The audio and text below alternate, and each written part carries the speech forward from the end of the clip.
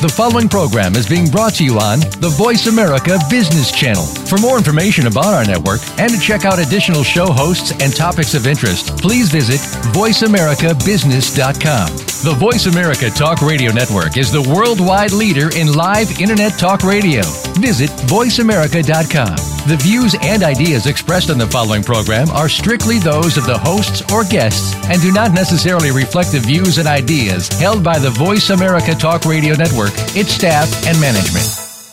All financial advice provided on this show is for entertainment and educational purposes only. The financial ideas and strategies discussed are only provided as a starting point for a conversation about money matters. With regard to your particular investments and financial strategies, consult your financial planner, CPA, or investment professional. All your financial decisions are yours and yours alone to make and subsequently are solely your responsibility. The information that is supplied through the context of the radio program and any repurposing of its content by the host or network is a combination and collection of solid financial investment understanding, opinion, and comments. This network, show, and its host are not liable for financial strategies, outcomes that you employ in any manner that result in any kind of loss. Shares of corporate sponsors may be the subject of buy or sell recommendations in Jay Taylor's newsletter in accordance with Jay's objective opinion.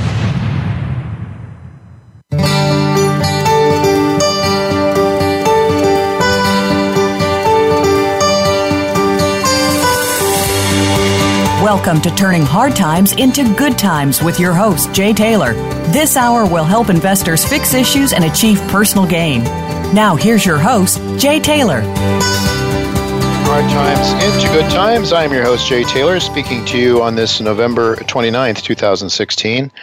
I'd like to remind you each and every week I'm also the author of a newsletter called Jay Taylor's Gold, Energy, and Tech Stocks, and I am in partnership with Chen Lin, who publishes a very excellent newsletter as well called What is Chen Buying, What is Chen Selling? And you can sign up for both those letters by going to miningstocks.com, or you can call our office here in New York during regular work hours at 718-457-1426, 718-457-1426. Do want to encourage you to continue sending along your questions, criticisms, praises, and complaints, whatever you'd like to. Any feedback from you that the listening audience is always welcome. I can't always answer those questions, but I do appreciate them, and they are helpful. A helpful input in terms of what our listeners want to hear. I do want to thank our sponsors for making the show economically viable. Our sponsors for today's show are Novo Resources, Klondike Gold, Auryn Resources, and Arion Phosphate. I was happy to meet up with several of the listeners from this show at the Metals and Investor Forum back on the 12th and 13th of November. Now, three of my current sponsors, Novo Resources, Klondike, and Auryn, were speaking at that conference. We're presenting at that conference, and you can listen to those presentations now. If you go to miningstocks.com, you'll see the links on the homepage. Just simply click on any of those. All of those, and listen to the presentations that were made there in Vancouver back on the 12th and 13th of November. Also, in addition to those three sponsors, Golden Predator, I believe, is going to be a sponsor pretty soon to this show. Another favorite of mine. You can also listen to the presentation that Golden Predator made, a very high-grade gold deposit that they're uncovering in the Yukon. I also would like to note that there are some speeches of other newsletter writers at the conference, mine as well, but Gwen Preston, who has been on this show, Eric Coffin, Jordan Roy Byrne, a technical analyst, had some really interesting things to say, John Kaiser, and Joe Mazumder. You can listen to those talks that were also presented at the Metals Investor Forum, and that's just simply go to miningstocks.com. The second section of links, you'll see those individuals mentioned there. Just click on those links, and you can listen to those discussions that they made. So even though you weren't able to be there, you'll be able to listen to all those discussions and many more as well, besides those that I just mentioned. I would also like to point out to you that, again, that there's lots of other very important economic and geopolitical articles, links to those articles that are at miningstocks.com. And one in particular I think is really worth looking at, and that is one that was written by Bill Bonner. It's why you need the title of the article is Real Money, Why You Need It Now by Bill Bonner. Real Money, Why You Need It Now. I would especially suggest you go to Mining Stocks, click on that link, read that article. There is an excellent chart in there that shows the volatility of gold.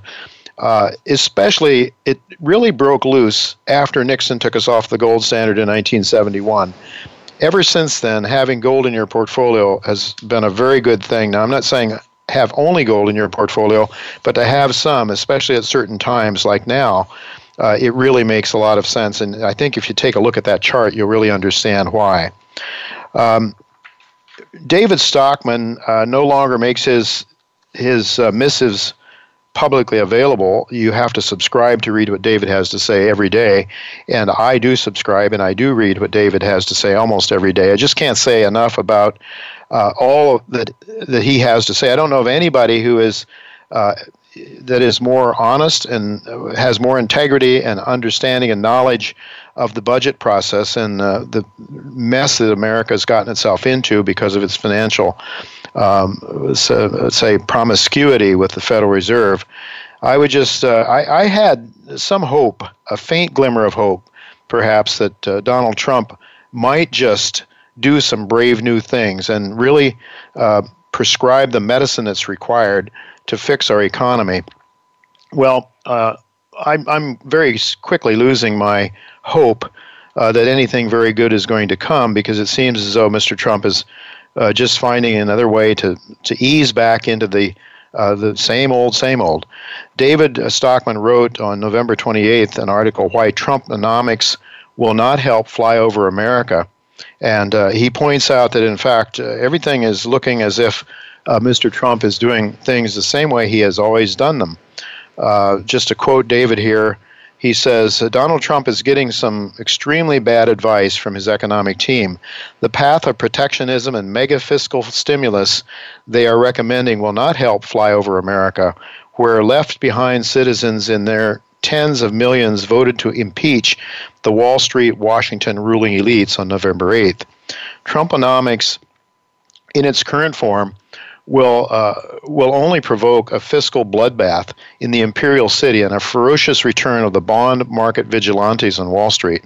More importantly, when the current mania in the stock market ends in a thundering crash and economic recession next year, Trumponomics would leave the nation with absolutely no way forward or explanation for the catastrophe that will then ensue. In a word, the nation's economy has ground to a halt owing to a massive explosion of debt and to a central bank addicted to enabling more and more of it by manipulation and falsification of interest rates and all other financial asset prices, especially stocks and bonds. And this, I think, is to be underscored. He said, the resulting deformations have now gone so far that there is no way to restart the engines of capitalist prosperity without first taking the cure. That is, without a sweeping liquidation of excessive debt and rampant malinvestments and the rebasing of financial asset prices to much lower levels that can be supported by sustained incomes rather than Wall Street speculation and C-suite financial engineering. It would not be hard to lance the boil and to launch on a new path back to capitalist prosperity and economic liberty, David said. President-elect Trump only needs to demand that Janet Yellen and Stanley Fischer, chair and vice chair of the Fed, respectively, have their resignations on his desk by Inauguration Day. And then he goes on to say that we would need to put a new list of people in charge of the financial machinations of the United States, the policies, if you will. Jim Grant would be at the top of the list, and I would certainly agree with that. Jim Grant, a 35-year proprietor of Grant's Interest Rate Observer, he definitely understands free market economics, and that is what we have to do. If we're going to ever get back to a prosperous economy, we're going to have to allow capitalism to work, and you have to allow price discovery of capital in order for it to work, because what's been happening is we've been loading debt on top of debt and malinvestment on top of malinvestment, so your debt doesn't go away, but there's no income to service it, or the income continues to decline relative to the debt, so we keep digging ourselves into a deeper and deeper hole. I had hoped that maybe with some references to gold and some brave, strong statements by Mr. Trump, there might be a change, but it isn't looking very much like it right now. As he starts to pull his cabinet together, it looks to me like more of the same old, same old. Stockman went on in his article to talk about how his boss, Ronald Reagan, had in fact lanced the boil, or at least allowed Paul Volcker to do so. Volcker came in, and I remember it so vividly as a young man. He ushered in or put his brakes on the creation of money, and interest rates were allowed to go where they had to go, where the free market would take them. And my first mortgage was a 17.5% mortgage with 16% Treasury bill rates, and that set the stage for a couple of decades of growth and prosperity, the likes of which we hadn't seen since perhaps the 1930s. It was a very good time. Well, the 1950s and 1960s were pretty good as well. But the 70s were horrible because after Nixon took us off the gold standard, because we printed endless amounts of debt-based money, and that set the stage for huge problems. Unfortunately, I wished I could be more positive about things, but I don't see personally, and certainly David Stockman doesn't see the chances that Mr. Trump is going to make any meaningful changes in the economy that's going to help the people that voted him into office. Well, so that leads us to the question then, what is the true agenda of Donald Trump? And that is really the topic of today's show. William Engdahl and Michael Oliver will return. Both of these gentlemen are frequent guests on this show. Presidential candidate Trump appeared to be on the side of America's downtrodden white middle class, offering to bring jobs back from overseas, and he's going to talk companies into not leaving and try to bring companies back one way or another. He lambasted China, though, blaming them for taking jobs away. And of course, he lambasted our trade policy people as well, and wants to take away TPP and other so-called trade agreements, which I have no problem with. But to blame China and not to look inwardly at our monetary system, it seems to me, is really not going to help very much. But while Trump really lambasted China, he seemed to say and suggest that, well, somehow maybe we can get along with Mr. Putin. So what is that all about? Well, William Engdahl, historian, he's going to be with us at about 1:30. I think he'll provide his unique perspective on what he believes is Trump's true agenda. Very interesting, based on an article I read that he just wrote. It looks as though he thinks it's a divide and conquer policy, essentially, that's being formed and put into place, and that maybe the deep state isn't all that unhappy about Donald Trump being our president. Maybe the powers behind the throne actually engineered it. At least that's the idea that I get in reading Engdahl's missive of yesterday or the day before. So what might that really mean for gold? What might that mean for our investments overall, for our freedom, our liberties? All those are questions, of course, of paramount importance. We'll seek to talk to William at about 1:30, as I said, about these issues in the longer run.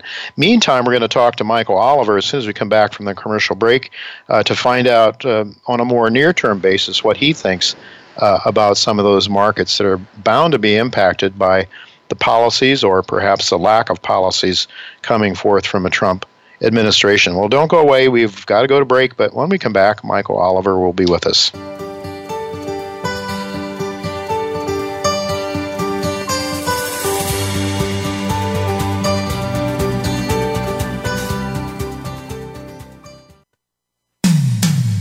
When it comes to business, you'll find the experts here. Voice America Business Network. Auryn Resources is a Canadian-based gold exploration company focused on the company's flagship Committee Bay project, located in northern Canada, one of the best mining jurisdictions in the world. The company's current resource outlined by drilling thus far stands at 1.1 million ounces of gold at over 8 grams per ton. Auryn is operated by the same team that founded Asanko Gold, which is constructing a major gold mine in West Africa, and Caden Resources, which was recently purchased in November for over $200 million. Novo Resources focuses on the exploration and development of gold projects. Its flagship asset is the Beaton's Creek Gold Project in Western Australia, where it is currently processing a 30,000-ton bulk sample. Novo also controls 100% interest in the Blue Speck Gold Antimony Project, where it is conducting a 10,000-meter drill program. The company has over $7 million in cash and enjoys strong shareholder support from the likes of Eric Sprott and Newmont Mining. It trades in Canada and the U.S. under the symbols NVO and NSRPF respectively. When it comes to business, you'll find the experts here. Voice America Business Network.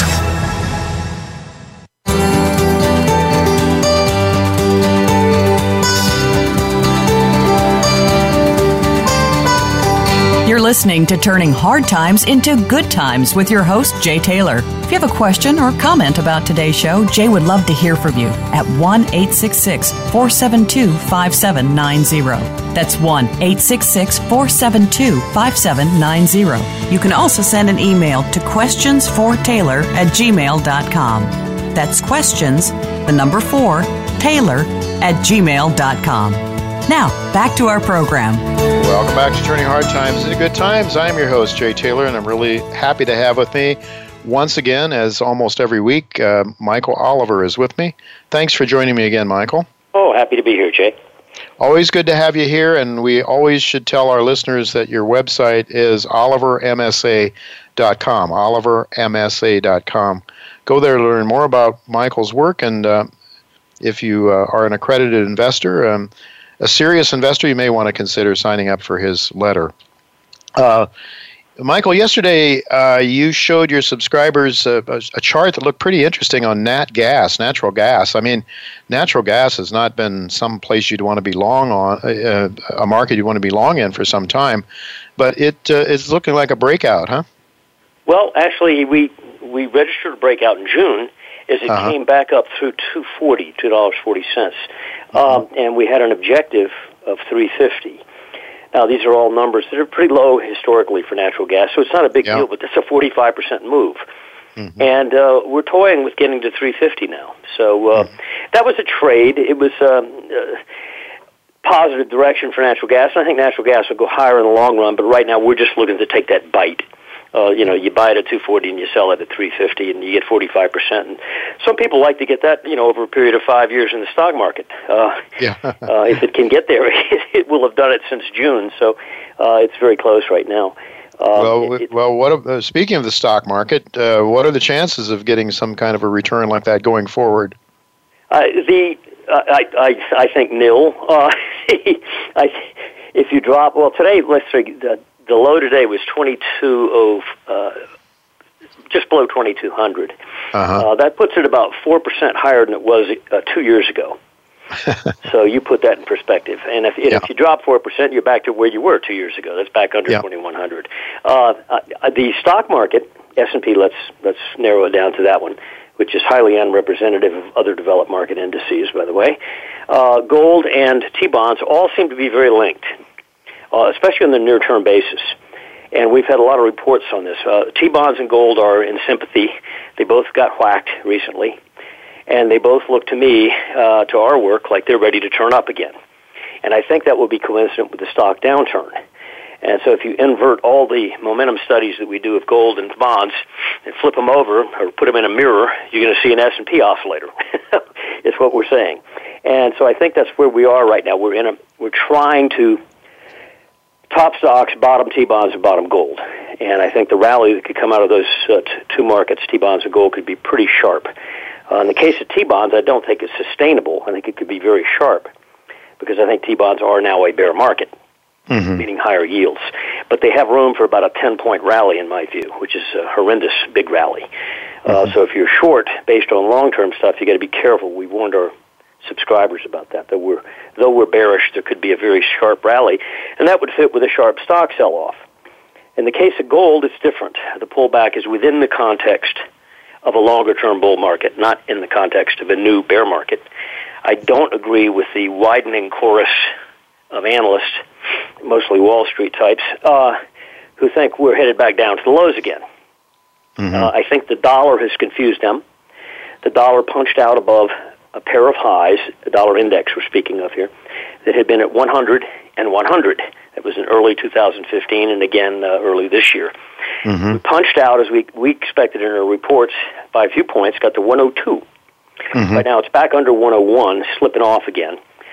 Our view is that breakout was probably false. It was probably a bull trap. And that if next year, which is to say 20-some-odd trading days from now, if that dollar index is down at 98.5, it's over. We think that there could be a big bear market in the dollar. Now we're seeing the reverse type of situation in the euro and the yen, which are the two most weighted currencies in the dollar index. So the yen recently had a sharp break, so did the euro, as the dollar went up. But we think all those recent moves in those three markets were not the real move. They were false moves.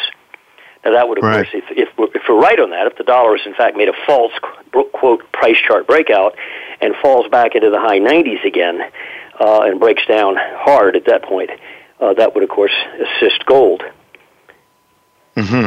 Well, you mentioned, I think, 98.50 for the dollar on the index. If again, when you come up with these numbers, prices for different markets, but underlying that is always a momentum. Correct. Your momentum work, right? So, yes, for example, for example, we go to 98.50. If you look at a price chart, that may not mean much. Yeah, right. But when you look at an annual momentum chart, measuring the dollar index, let's say, against a 36-month average or 3-year average, you're breaking a trend line that goes back years. So you're breaking a structure. You're breaking through the bottom of the floor, essentially, that says, whoops, I just fell through the floor, and there's nothing to catch me for a while. Correct. Yeah. So, for example, a really good guy, a good analyst, I think, but based on price, he's looking at gold. He made the statement a couple of weeks ago that if we break 1,200, he said, look out, we're probably going to be heading for a round trip, meaning that we'll go back to the lows that we had before this breakout, before this major move. I guess 2000 and what did we have? 2015 was pretty nasty. We were in the 1040s, yeah. Right. So he's looking for a return trip. He says a double bottom, and he's bullish longer term, but he says that's where it's going. Now, he doesn't look at the momentum, structural momentum type of analysis that you do. I think he's looking at just price, so he doesn't see it. Well, I respect it, but I do momentum work, and momentum tends to cut down on error. Put it that way. Price charts are often misleading, partly because everybody sees them. And if everybody sees it, Joe Granville had the famous quote, if it's obvious, it's obviously wrong. Yeah. And when a price chart is clear to everybody who just glances at a price chart in a financial newspaper and draws a little line with their crayon, it can't always be valid, because if it were, we'd all be rich, right? Right. Oh, that's right. Sometimes the trend line breakouts you see are crossing some favorite moving average. It's just noise. And so we look at the gold on various time scales of measurement, but in particular on annual and quarterly momentum, which is to say long-term momentum. This is a pullback in a bull trend, period. You have not broken anything other than scared the heck out of the price chart, folks. But in terms of destroying the integrity of the positives that were generated in February when gold came up through 1140 and broke out on annual momentum, you've not done anything to offset that. You've had a sharp pullback, but natural gas you mentioned a while ago, for example, we had that buy at 240, it went up to 330, and it pulled all the way back to 255. That's a huge percent drop. I mean, you measure from 330 back to 255, that's probably bigger than the gold drop we just had. But in a matter of 2 weeks, natural gas is back making a new high. So, price can be very deceptive. Yeah, but the structure kept you in there and kept you long, and even though it might not have felt good, hang in there, right? Yeah, very interesting. Well, when do you think, Michael, we might see some separation? You said the bonds and gold are trading together. It would seem to me that if we were heading into some sort of an inflationary environment, you would see possibly gold in a bull market and bonds in a bear market. That's right. I agree with that. And I think you will. I think all we have pending in the T-bond market, T-bond futures we look at, when they go up, that means yield goes down. They've had a horrendous drop over the last few months, from in the 70s, 170s, down into the low 150s. Big drop. Right now we're about 153, 154. It wouldn't surprise me to see 160 again. From the low, that's a big rally. But it's it's a short covering rally. It might be the type of rally that would be associated with a stock market sell-off that sparks, again, flight to safety. And I think it's the kind of rally in T-bonds you want to short. But right now I think the potential for that rally is pretty good. As big as that sounds, it really doesn't get it back anywhere near the highs. It doesn't alter the damage that was done because our sell signal came at the 166 level. So rallying back to 160, while it's a nice rally, it doesn't even threaten the original entry level on the downside. And it's just like the gold sell-off now. Is it really bearish or is it just a sharp sell-off in an uptrend? The same can be said about a T-bond rally. Now, where do I think they'll separate? To some extent, I think they already have, except on a short-term basis. They're linked. But I would suspect if bonds will get that rally and get up into the high 150s or 160, at about that point in time, bonds should then roll over again, and I bet that it then separates from gold after having had that rally. Yeah. Well, that's just it would certainly make a lot of sense if it went that way. You're still very bullish long term on commodities in general, right? Yes. So that would go with your weaker dollar.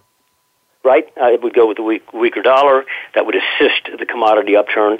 And even with the pullback we've had in the Bloomberg Commodity Index this year, from the high of the year, that is, it's still up much more than the S&P is on the year. And people tend to forget that. They say, oh, look, commodities are doing nothing. Well, admittedly, half the commodities are doing nothing. The eating commodities, the food commodities, meats and grains are still near their lows. So they've not participated yet, and we think next year they're going to be the stellar, probably the outperforming half of the commodity complex, instead of it being oil, which is outperformed this year relative to grains, let's say. And certainly gold is outperformed versus the grains. It's next year, I think the grains could really come from behind and help boost the commodity index. So the stuff you eat is going to matter next year. Oh, well, that's not a good thing for average folks, that's for sure. It's very, very disconcerting. Right. As David Stockman was talking in an article he wrote yesterday, I didn't get a chance to read what he wrote today, but very disconcerting to him that he's losing hope that Trump is going to make much of a difference in terms of his monetary policy. It seems as though he's probably not going to have the intestinal fortitude that David Stockman's boss had in allowing Volcker to raise rates and allow the interest rates to go where the market would take them. It seems as if anything, Mr. Trump may be looking to just gun it, just goose it, and maybe that's what your market's seeing there, and your momentum work is suggesting. Let's assume the best. Let's assume he's going to do the things that we might like to see, or undo some things we might like to see undone. Right. Even if that's true, it takes time for things like that to have an effect. Let's say he cuts taxes sharply for business, for example. That's not going to be an instant cure. It might take a year and a half or so before that sets in and has a measurable impact. And there's a lot of negatives that are built into the system now, pricing errors in various markets caused by 5-6 years of central bank excess. That probably will trump, anything positive that Trump might do. Because, you need to have the cleansing before you can have the upside. I think it even happened to Reagan, Things turned around during his administration, but there was a very sharp 22% drop. Oh, yeah. It was post-election high until 1982 low.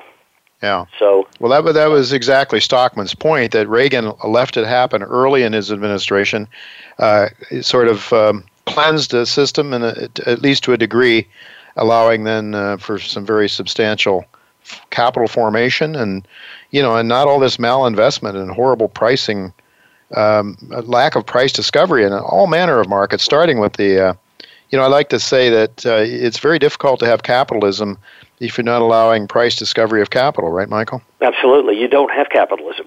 You don't have capitalism. They've taken it away from us. So you have what Mussolini invented, which is the form of socialism in which you get to keep your deed. But that's all. Yeah. Well, if only the masses could understand, and if only our schools would teach how capitalism works and why it is the most just system, and the system that rewards good behavior and punishes bad behavior, or good results and punishes bad results, we would be so much better off, Michael. I know you do the best you can to educate people with your book. Tell the people your book again, the title of your book. The title is The New Libertarianism, Anarcho-Capitalism. It's available on Amazon.com. It's a philosophical book, and it's not current. It's not filled with current news or anything of the sort. So it's very much an idea book. It's a fairly short book, 168 pages, but it's philosophical. So it's not it's philosophical it's philosophical, but it is time proven. I mean, it isn't time sensitive in terms of those philosophies and the way human beings function and the way we work and the way we operate. That doesn't change with time. So I think it's a timeless book, actually, Michael. It's an excellent book. Well, I hope so. That is all the time we have this week. Thank you, to have you back next week, Michael. Thank you so much for being with us. Bye bye. And okay, well, folks, we're going to go to commercial break now, but don't go away because William Engdahl will be here to talk about his views on what is the real purpose of Donald Trump. What is the real reason that he is in there as president? What is the real agenda of Donald Trump? And we'll explore that with William Engdahl. So don't go away. We'll be right back.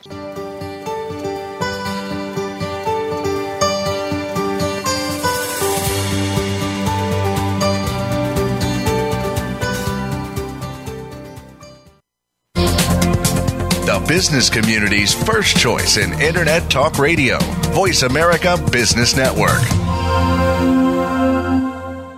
Ariane Phosphate is the owner of the world's largest greenfield phosphate project. Unlike other fertilizer nutrients such as potash and nitrogen, phosphate is in deficit in most areas of the world, including right here in North America. It has no substitute and is necessary if we're to grow our crops. Unlike the Middle East and North Africa, which controls most of the world's phosphate, Ariane is situated in mining-friendly Quebec, and once in production, will reduce North America's growing reliance on foreign supply. With a market cap representing just 4% of its $2 billion NPV, Ariane may be the answer to growth in investors' portfolios while ensuring the safety of our food supply. Ariane, DAN on the TSXV and ERRSF in the U.S. When it comes to business, you'll find the experts here. Voice America Business Network.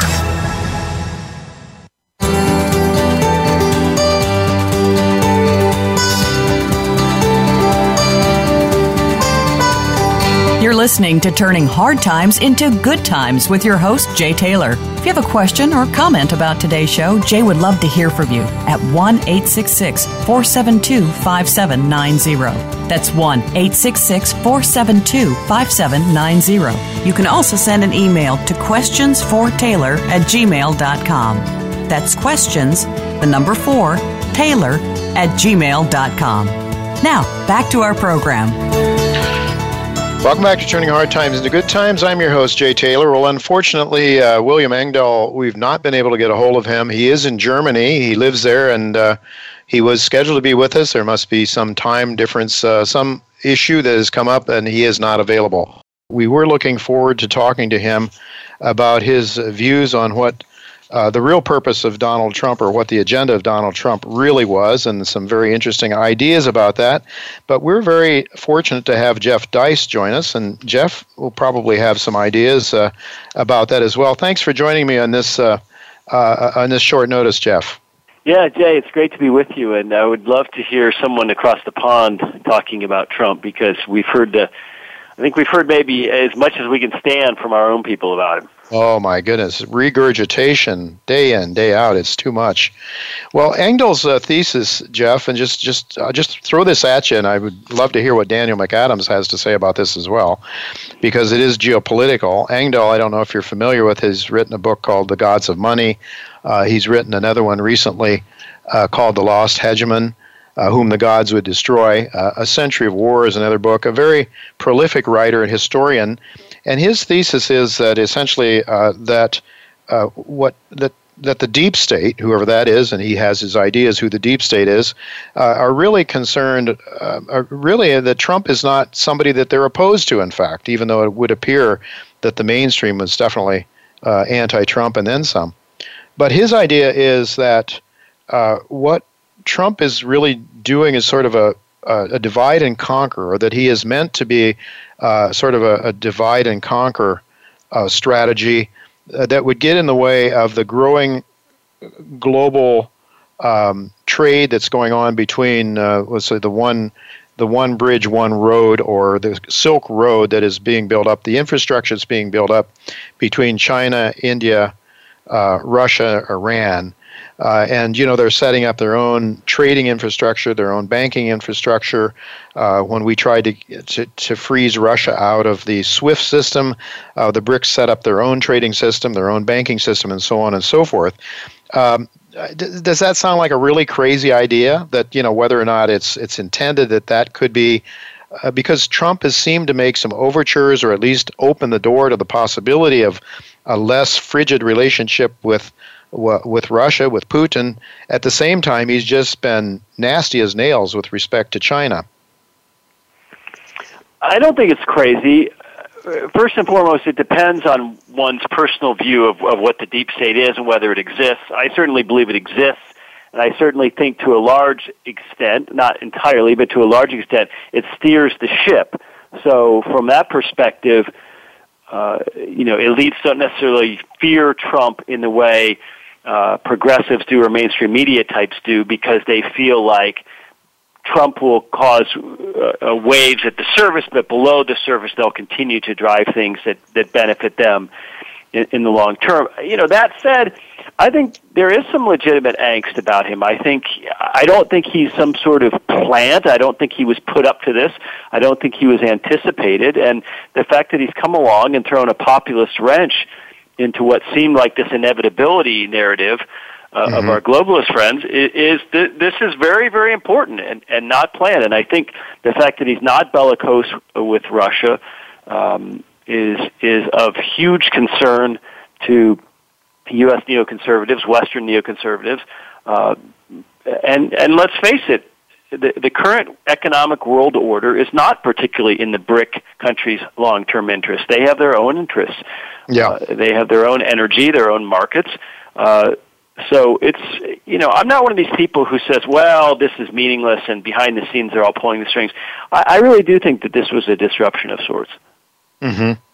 Well, it's certainly something, as you point out, the Brexit, and now in France, it seems like no matter who wins the big election in France, you're going to have more of a populist government there. What is your understanding of the picture in France? I know that you've met up with Marie Le Pen in the past when you were working with Congressman Paul.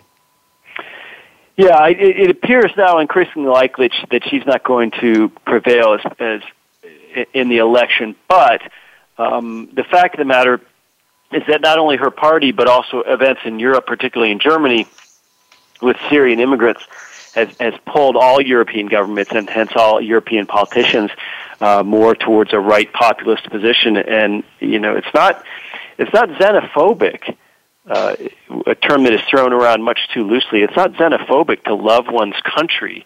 Its ways. That's not nationalism. Nationalism is wanting to impose the ways of one's country on others. So I get a little tired of this Western media penchant for labeling anything that involves any kind of immigration restrictions as far right.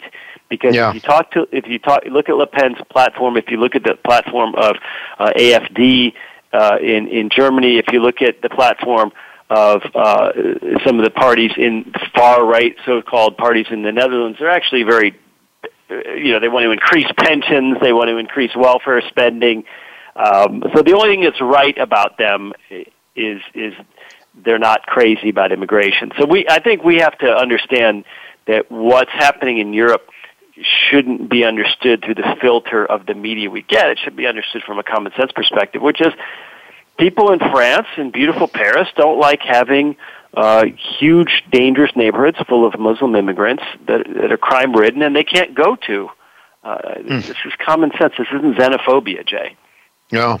Oh, so certainly seen pictures of Paris. Even Paris is cluttered and littered with ugliness. It's easy to understand. Well, on the economic front, Trumponomics, which David Stockman wrote about yesterday and again today, he's not too hopeful, and I think you would certainly agree with David's contention that it's not very promising so far. The people that Trump seems to be pulling close to him in terms of the economics. So I guess we haven't had a Treasury Secretary yet, unless it's announced in the last few hours or so. What is your sense of where Trumponomics might go? Because David is saying, well, what we really need to do is really an Austrian prescription, is go back to price discovery for capital, for goodness sakes, and cleanse. I think you said lance the boil. Let's go back. He said at least during when he was with his boss, Ronald Reagan, at least Reagan wasn't a genius when it came to economics, but he did understand that you couldn't have endless amounts of money creation and debt creation without the system breaking down at some point. And Stockman is suggesting he doesn't see any indication at this point in time that Trump has any such understanding. No, I'm sure he doesn't. But what's important to understand here is that he is a populist. He ran as a populist, not as a libertarian, not as a supply side mainstream conservative. And I'm frankly encouraged. I mean, I like the fact that he's at least spoken with John Allison, who used to be the head of Cato, and was a bank president for many years, and has written some papers and a book talking about getting rid of the Fed, that as long as we have a Fed, there will always be bubbles and dislocations. I'm glad he's spoken, apparently, to the congresswoman from Hawaii, who was very anti-neocon and very much in favor of a balanced worldview. I'm glad he's spoken to Thomas Massey, the congressman from Kentucky, who's a friend of Ron Paul and Rand Paul, and who's a guy with a tech background who has a bunch of patents to his name. If Gary Johnson was doing these things, libertarians would be trumpeting them. If we end up with Petraeus and Rudy Giuliani and Mitt Romney and Bolton and people like this in the cabinet, obviously we know what that means. But the fact that he's talking to people outside the normal Washington sphere is a good thing. So but his actions are going to tell the story. So we won't really know until January. Well, who are some names besides? All those are horrible possibilities for Secretary of State. Is there anybody that might fit in with Trump? If you just take what Trump said during the elections, or during the campaign, when he was talking about his foreign policy, which would have been less intrusive, perhaps, although at the same time he's talking about making America's military great again and all that sort of stuff. Is there anybody out there? There's just almost nobody out there that would fit our desire as libertarians, Jeff. Can you think of anybody? Trump, by his nature, isn't a libertarian. Ron Paul's a libertarian. He lives it. He breathes it. He is a freedom-loving human being who respects the rights of everybody else. And the last thing I think that your ex-boss, Ron Paul, would ever want to be is a dictator, a strong-arm guy. And Trump seems to be that kind of a personality. It just seems difficult. Could there be anybody on the horizon for Secretary of State that might work with Trump? Well, I think there's a couple of choices. First of all, it's not Secretary of Defense. This doesn't have to be someone who's beloved, a rah-rah troop supporter. Hillary certainly wasn't beloved by the troops. John Kerry isn't. So I think a Rand Paul or a Dana Rohrabacher from California, someone who has talked about being less bellicose with regard to this engagement in Syria, someone who's talked about being less bellicose in the war on terror, would be great. And frankly, both Rand Paul and Dana Rohrabacher have said things in the past that mostly comport with Trump, that Rand Paul has suggested that we shouldn't be allowing Islamic immigrants from certain terror watch list countries in to the country. So he hasn't always sounded like a dovish libertarian either. So, I think there are names, but when it comes to foreign policy, there is such an entrenched DC worldview, and that is controlled by neoconservatives. That it would be almost earth-shaking if he chose someone outside of the neoconservative framework, like a Rand Paul or a Dana. That would get him a lot of heat very quickly. Yeah, well, let's say he chooses somebody that is, one of those names that we're hearing every day. Let's say a Romney or a Petraeus or somebody like that. I mean, geez, I perish the thought. But the point is, could he control them, or would he not? He wouldn't have the knowledge that's needed, probably, and the connections that's needed to really keep them under wraps. Let's say that Trump had a well-defined foreign policy in his own mind.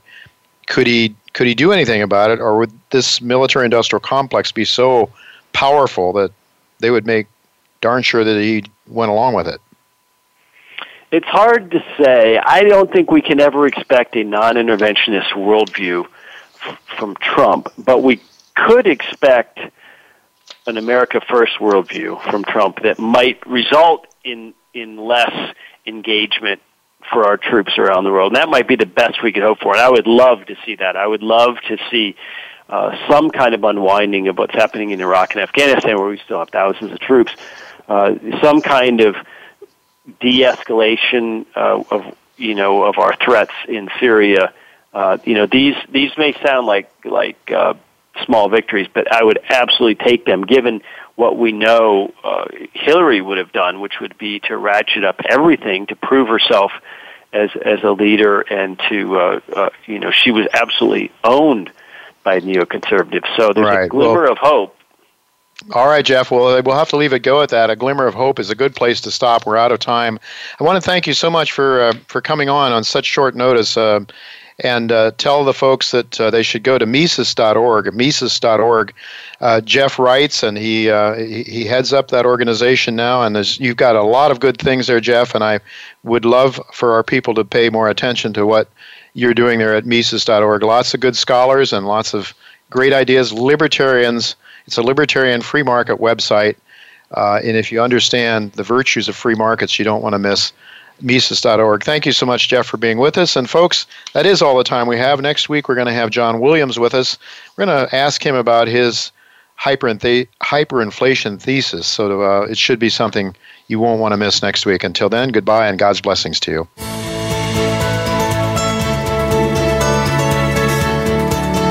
Thank you again for listening to Turning Hard Times into Good Times with Jay Taylor. Please join us again next Tuesday at noon Pacific Time, 3 p.m. Eastern Time on the Voice America Business Channel.